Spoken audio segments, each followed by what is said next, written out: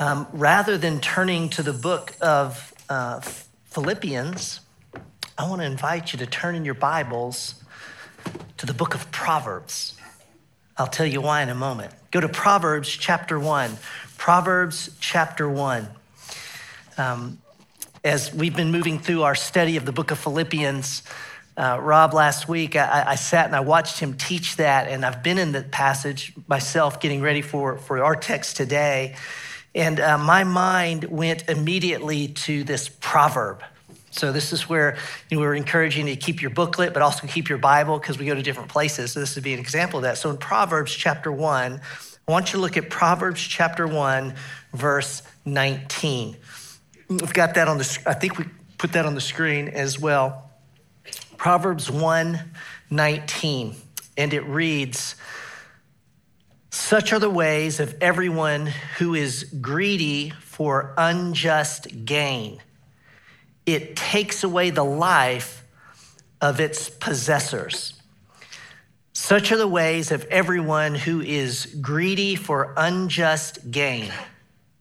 It takes away the life of its possessors. Now, in my Bible, I've got written underneath that verse this little equation. I literally wrote in pencil, gain equals loss. That the writer of the Proverbs is saying there's actually a gain, like there's a getting that is a losing. You get something unjustly, it proves over time to be a tremendous loss to you. There's perhaps no better cultural illustration of that maybe than Tolkien's Lord of the Rings. The ring, to be near the ring is to want it, it's to desire it. To have the ring is to lose your life. Probably know, you picture this, I don't even want to throw a picture up of him because he's so distorted, but the Hobbit Smeagol killed to get the ring, and then he becomes, over time, Gollum, who's just a gross distortion of who he truly is. I mean, he got something, and it cost him everything. Here's why I start here this morning, you all. In chapter 3 of Philippians, 3:1-11, it's all one section. And the underwriting principle in the whole thing is there's a gain that'll cost you dearly. That's the message. With that, let's go back to Philippians. Go back to Philippians chapter 3, verses 1-11. Let me remind you of the context again. As we go through these books of the Bible, we got to stay in our context. Rob took verses 1-7. I'll take 8-11. It really is one unit. So the context of our text this morning is 1-7. And Rob reminded us that there were in Philippi false teachers who were infiltrating the church and telling Philippian Christians, it's not enough to have faith in Christ. You need to have faith in Christ and we note here, he warns them of the dogs, the circumcision, those who cut themselves. So it's, you need to put your trust in Christ and keep the Mosaic law, i.e., all the men need to be circumcised. You need to keep the religious rituals, etc. To add anything to the gospel, Paul tells us, is no gospel at all. This was a massive problem in the early church, such that Paul would write a letter, you all, specifically related to that issue, the book of Galatians. We find our freedom in Christ. And it'd be easy for us, y'all, to say, I'm glad we're not a legalistic church. We don't believe that, etc.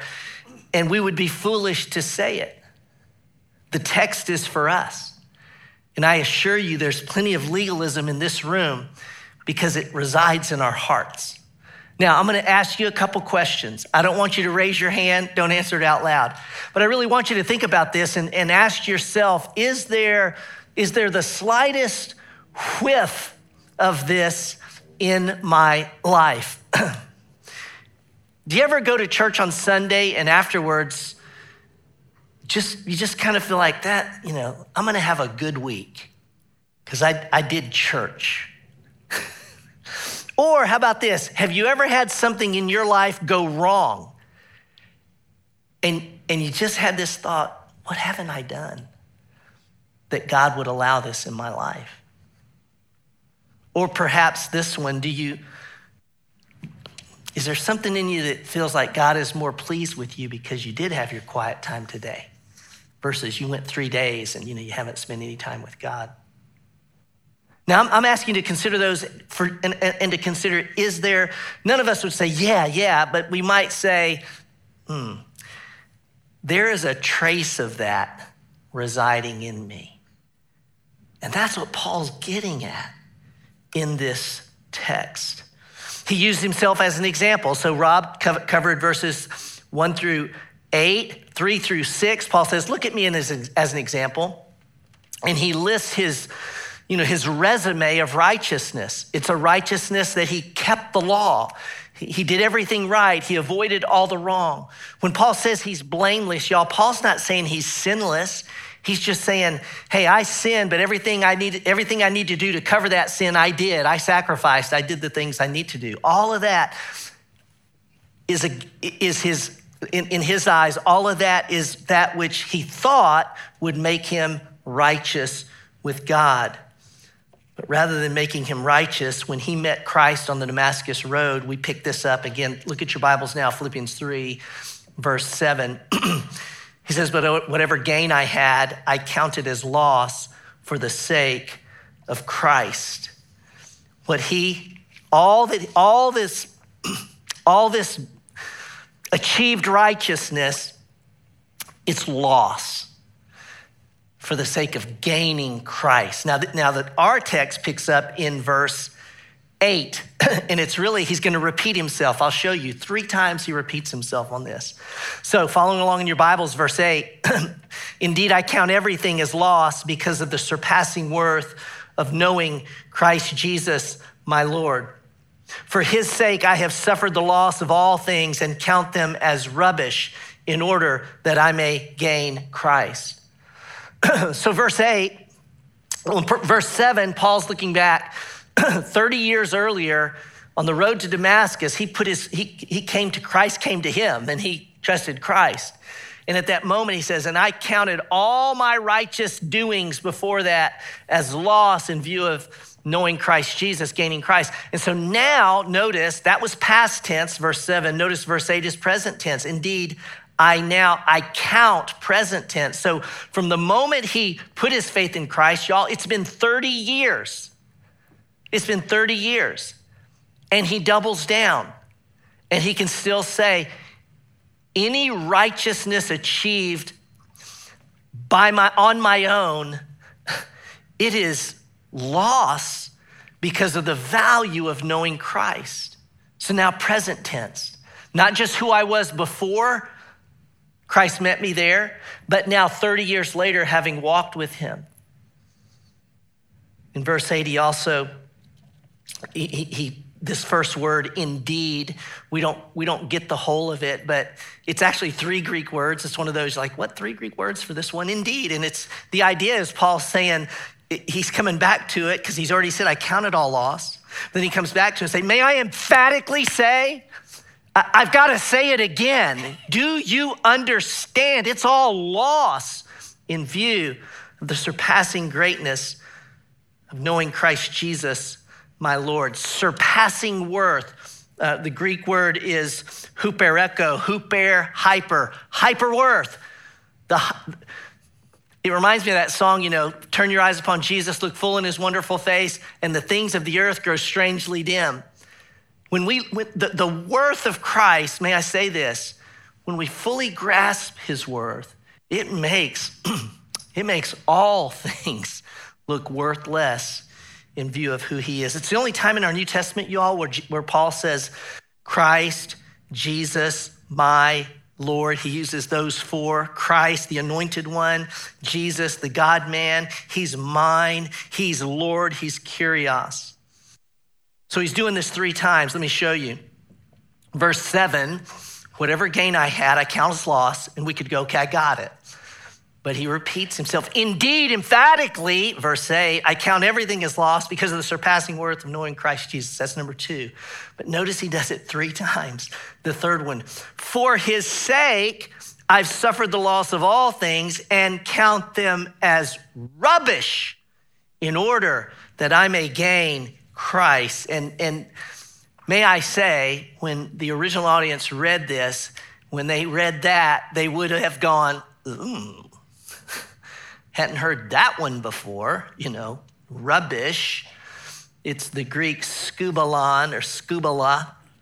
It carries these 2 thoughts, that which would be thrown out to the dogs. So it's rubbish, it's garbage, it's no good. And it also means excrement. It's poo-poo, it's doo-doo, it's feces. And when he said that, it would be just, we in the same way that we would go, ooh, so did they. And he did it in such a way. Because for Paul, additions to the gospel are not just to be considered losses, okay? He's already said that twice. Y'all, they're to be discarded like sewage, discarded, turned away from. And then Paul gives us, what's fascinating is a summary of salvation. Now I'm gonna do these next 3 verses differently. Verses 9, 10, and 11 are in fact Paul's summary of salvation. In these verses, we have how we're justified, how we're sanctified, and how we're glorified, all under the heading of salvation. And so that's how I want to show it. And I actually want to show it to you. I want to draw it because I want you to see it in this way, that what we're going to talk about now is salvation. But in salvation, we'll note that Paul says we are justified, we are sanctified, and we are glorified. This is verse 9. This is verse 10. And this is verse 11. I'm going to put a few notations underneath this, but look in your Bibles.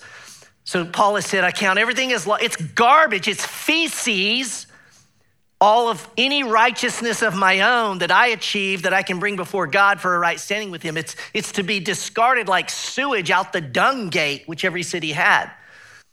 And then he speaks of this salvation that is ours in Christ Jesus. And he says in verse 9, and instead of my righteousness, and be found in him, not having a righteousness of my own that comes from the law, but that which comes through faith in Christ, the righteousness from God that depends on faith. I don't know that you'd find a passage in the Bible clear on justification. I want to add these things to justified.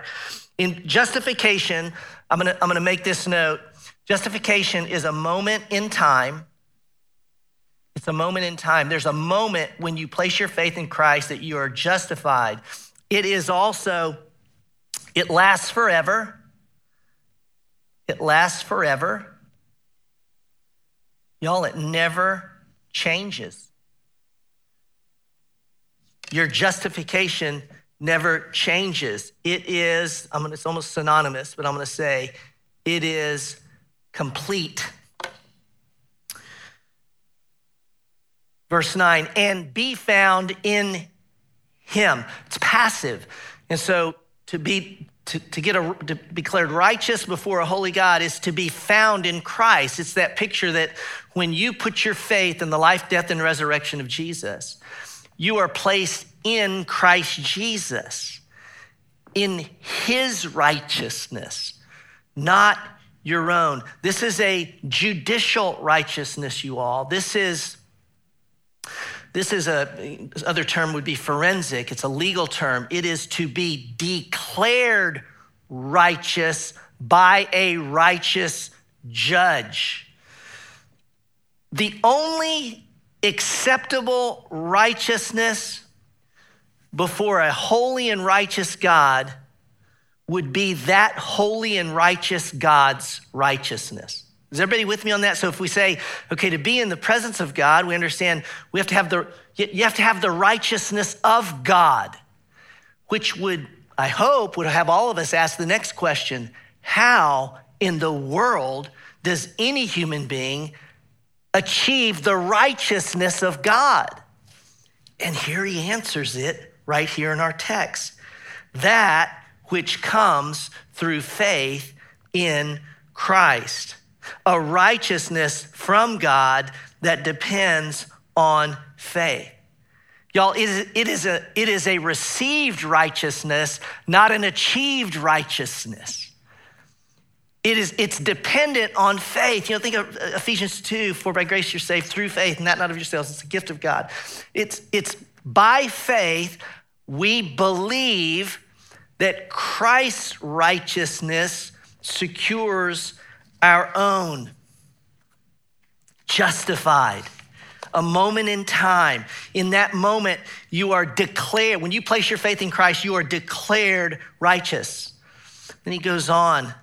We're still under salvation, because salvation is justification, sanctification, and glorification. It's all three. So verse 10, he says, that I may know him and the power of his resurrection and may share his sufferings, becoming like him in his death. He's describing the process of sanctification. I'm gonna make these simple notes because this is where the contrast things I want you to see. So sanctification is a process.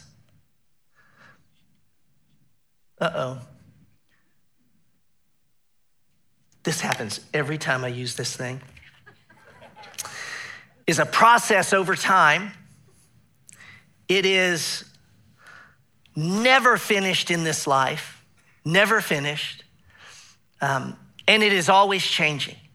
So what is sanctification?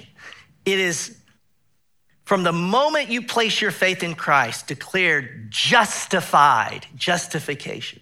From that moment until the day you die or Christ returns. Sanctification is the process by which we become more in our attitudes, our words, our character, our heart, more like Jesus. It's growth. It's being less of your flesh, you're bent towards sin, and more like Christ. Y'all, it's why you're on the planet. It's the process by which God helps others around you see what Jesus is like as we who follow Jesus become more and more like him. Notice Paul says that I may know him. Y'all, this knowing of Christ in sanctification is an ever deepening of an intimate experience with Jesus. This Greek know it's not, I know the facts about Jesus. It is, I know him. It's much more akin to the Old Testament use of know, where a man would know his wife in sexual intimacy. Every time the word know is used in the Old Testament, it's always tied to loyal obedience and faithfulness. And so when Paul says to know Christ, he's saying, not that I know about him or I can answer a test about who he is or what he did. No, I know him relationally in an intimate, faithful, loyal obedience to this one who died for me. I'll tell you what's fascinating to me as well is Paul's been walking with Christ for 30 years. And he wants to know Christ more. That sits on me, you all. Paul, the apostle, has walked with Christ for 30 years. And at this point, he's at the end of his life. And he wants to know Christ more. The more you know Christ, the more you want to know Christ. You want to know how you're being sanctified? Just ask yourself, do you want to know him more? That's a mark of being sanctified. He says on the power of his resurrection, that's the power of the Holy Spirit in us. The Holy Spirit raised Christ from the dead. The Holy Spirit lives in you and I, and the Holy Spirit, that power resides in us. And he says, and may share in his sufferings, becoming like him in his death. You go, are we still talking about sanctification? Yes. Y'all, the process of becoming more and more like Jesus is more akin to a funeral than a festival.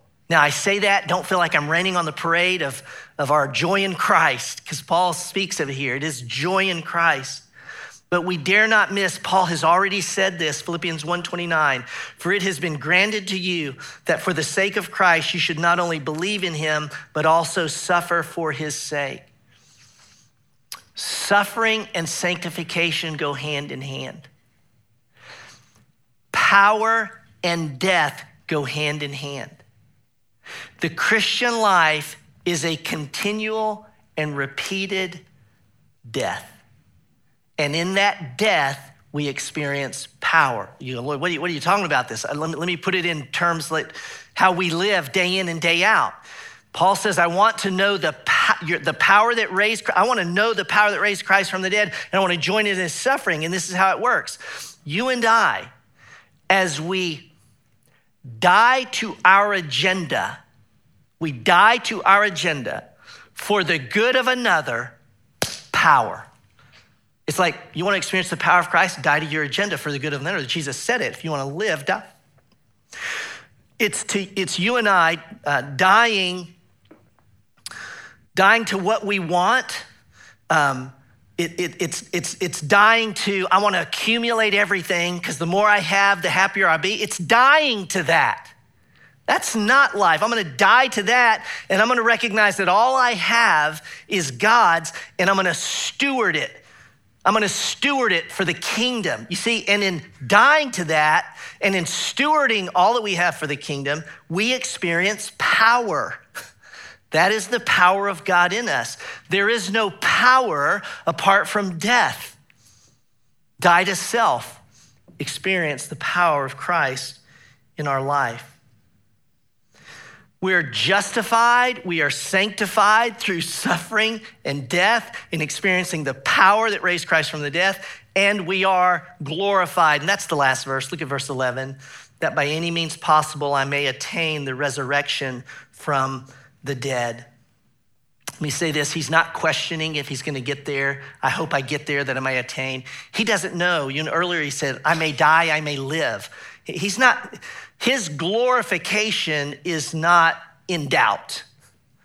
In Romans 8, 28 and 29, Paul says that, those whom he called, those whom he predestined, he called, he justified, he glorified. Glorified, he says glorified in the past tense. All of this, and this is what I wanted to show you on the chart, but you can envision this. You know what I'm trying to say here. Salvation is you are justified, you are sanctified, and you are glorified. That is salvation. If you are justified, I want you to answer this. How certain is your glorification? Seriously, it's not a trick question.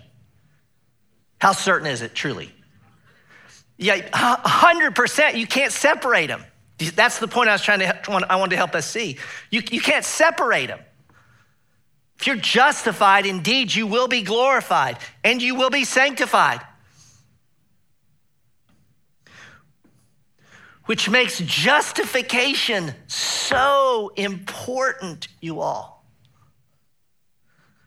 Are you justified by faith in Christ?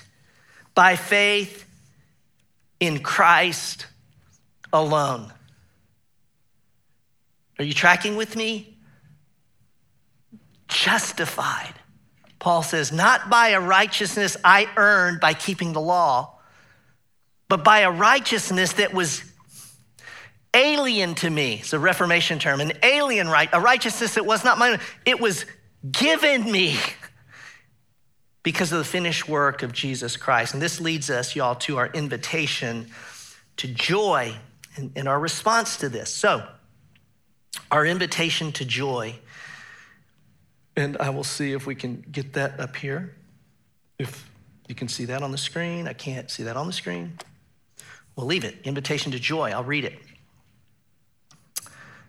To count everything as loss because of the surpassing worth of knowing Christ Jesus, your Lord. This is the invitation to count everything as loss. And there's two parts. There's two parts to this invitation. One would be that we would repent, that we would repent. I said earlier, y'all, that this message is not just for those who haven't trusted Christ, but it's for all of us who come to Christ with something other than come to God with something other than Christ alone. So it would be for us to repent, to turn our back on anything that we might be trusting in other than the finished work of Jesus.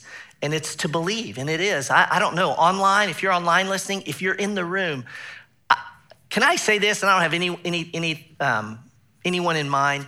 It's highly unlikely that everyone sitting in this room is justified.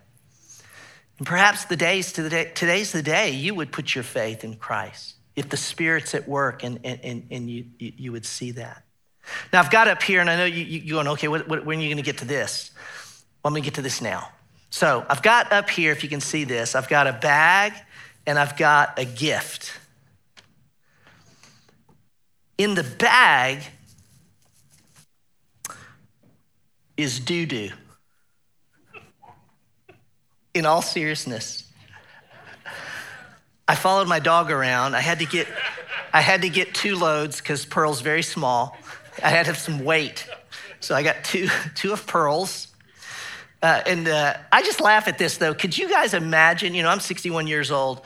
I could never imagine my parents' generation walking around picking up their dog's poop. But that's what we do, right? So this really is Pearl's poop. Now, why would I do that? Because it's feces, anything that you add to the gospel. Eugene Peterson's paraphrase, he actually says, he calls it dog poop. I call it, it's dog dung, all that I do to add to the work of Christ. So that's what's here. And then in the gift box, you're not going to be shocked at this. In the gift box, I have the cross. This is from South Sudan. The ladies in South Sudan, they make these, and boy, they sing this real high-pitched yip, yip, yip, yip when they're singing and they're dancing around with these. So you have the cross of Christ and you have dog dung. Now, there's a funniness to this, but I hope it's only takes us to the gravity of it in this way. Paul's already said there's coming a day when we will all, the day of Christ, when Christ returns to set all things right, or if you die, you stand before God, but that we will stand before a righteous God. And I just want you to see, this is why I did this. I don't want to be silly with this. I want you to see this.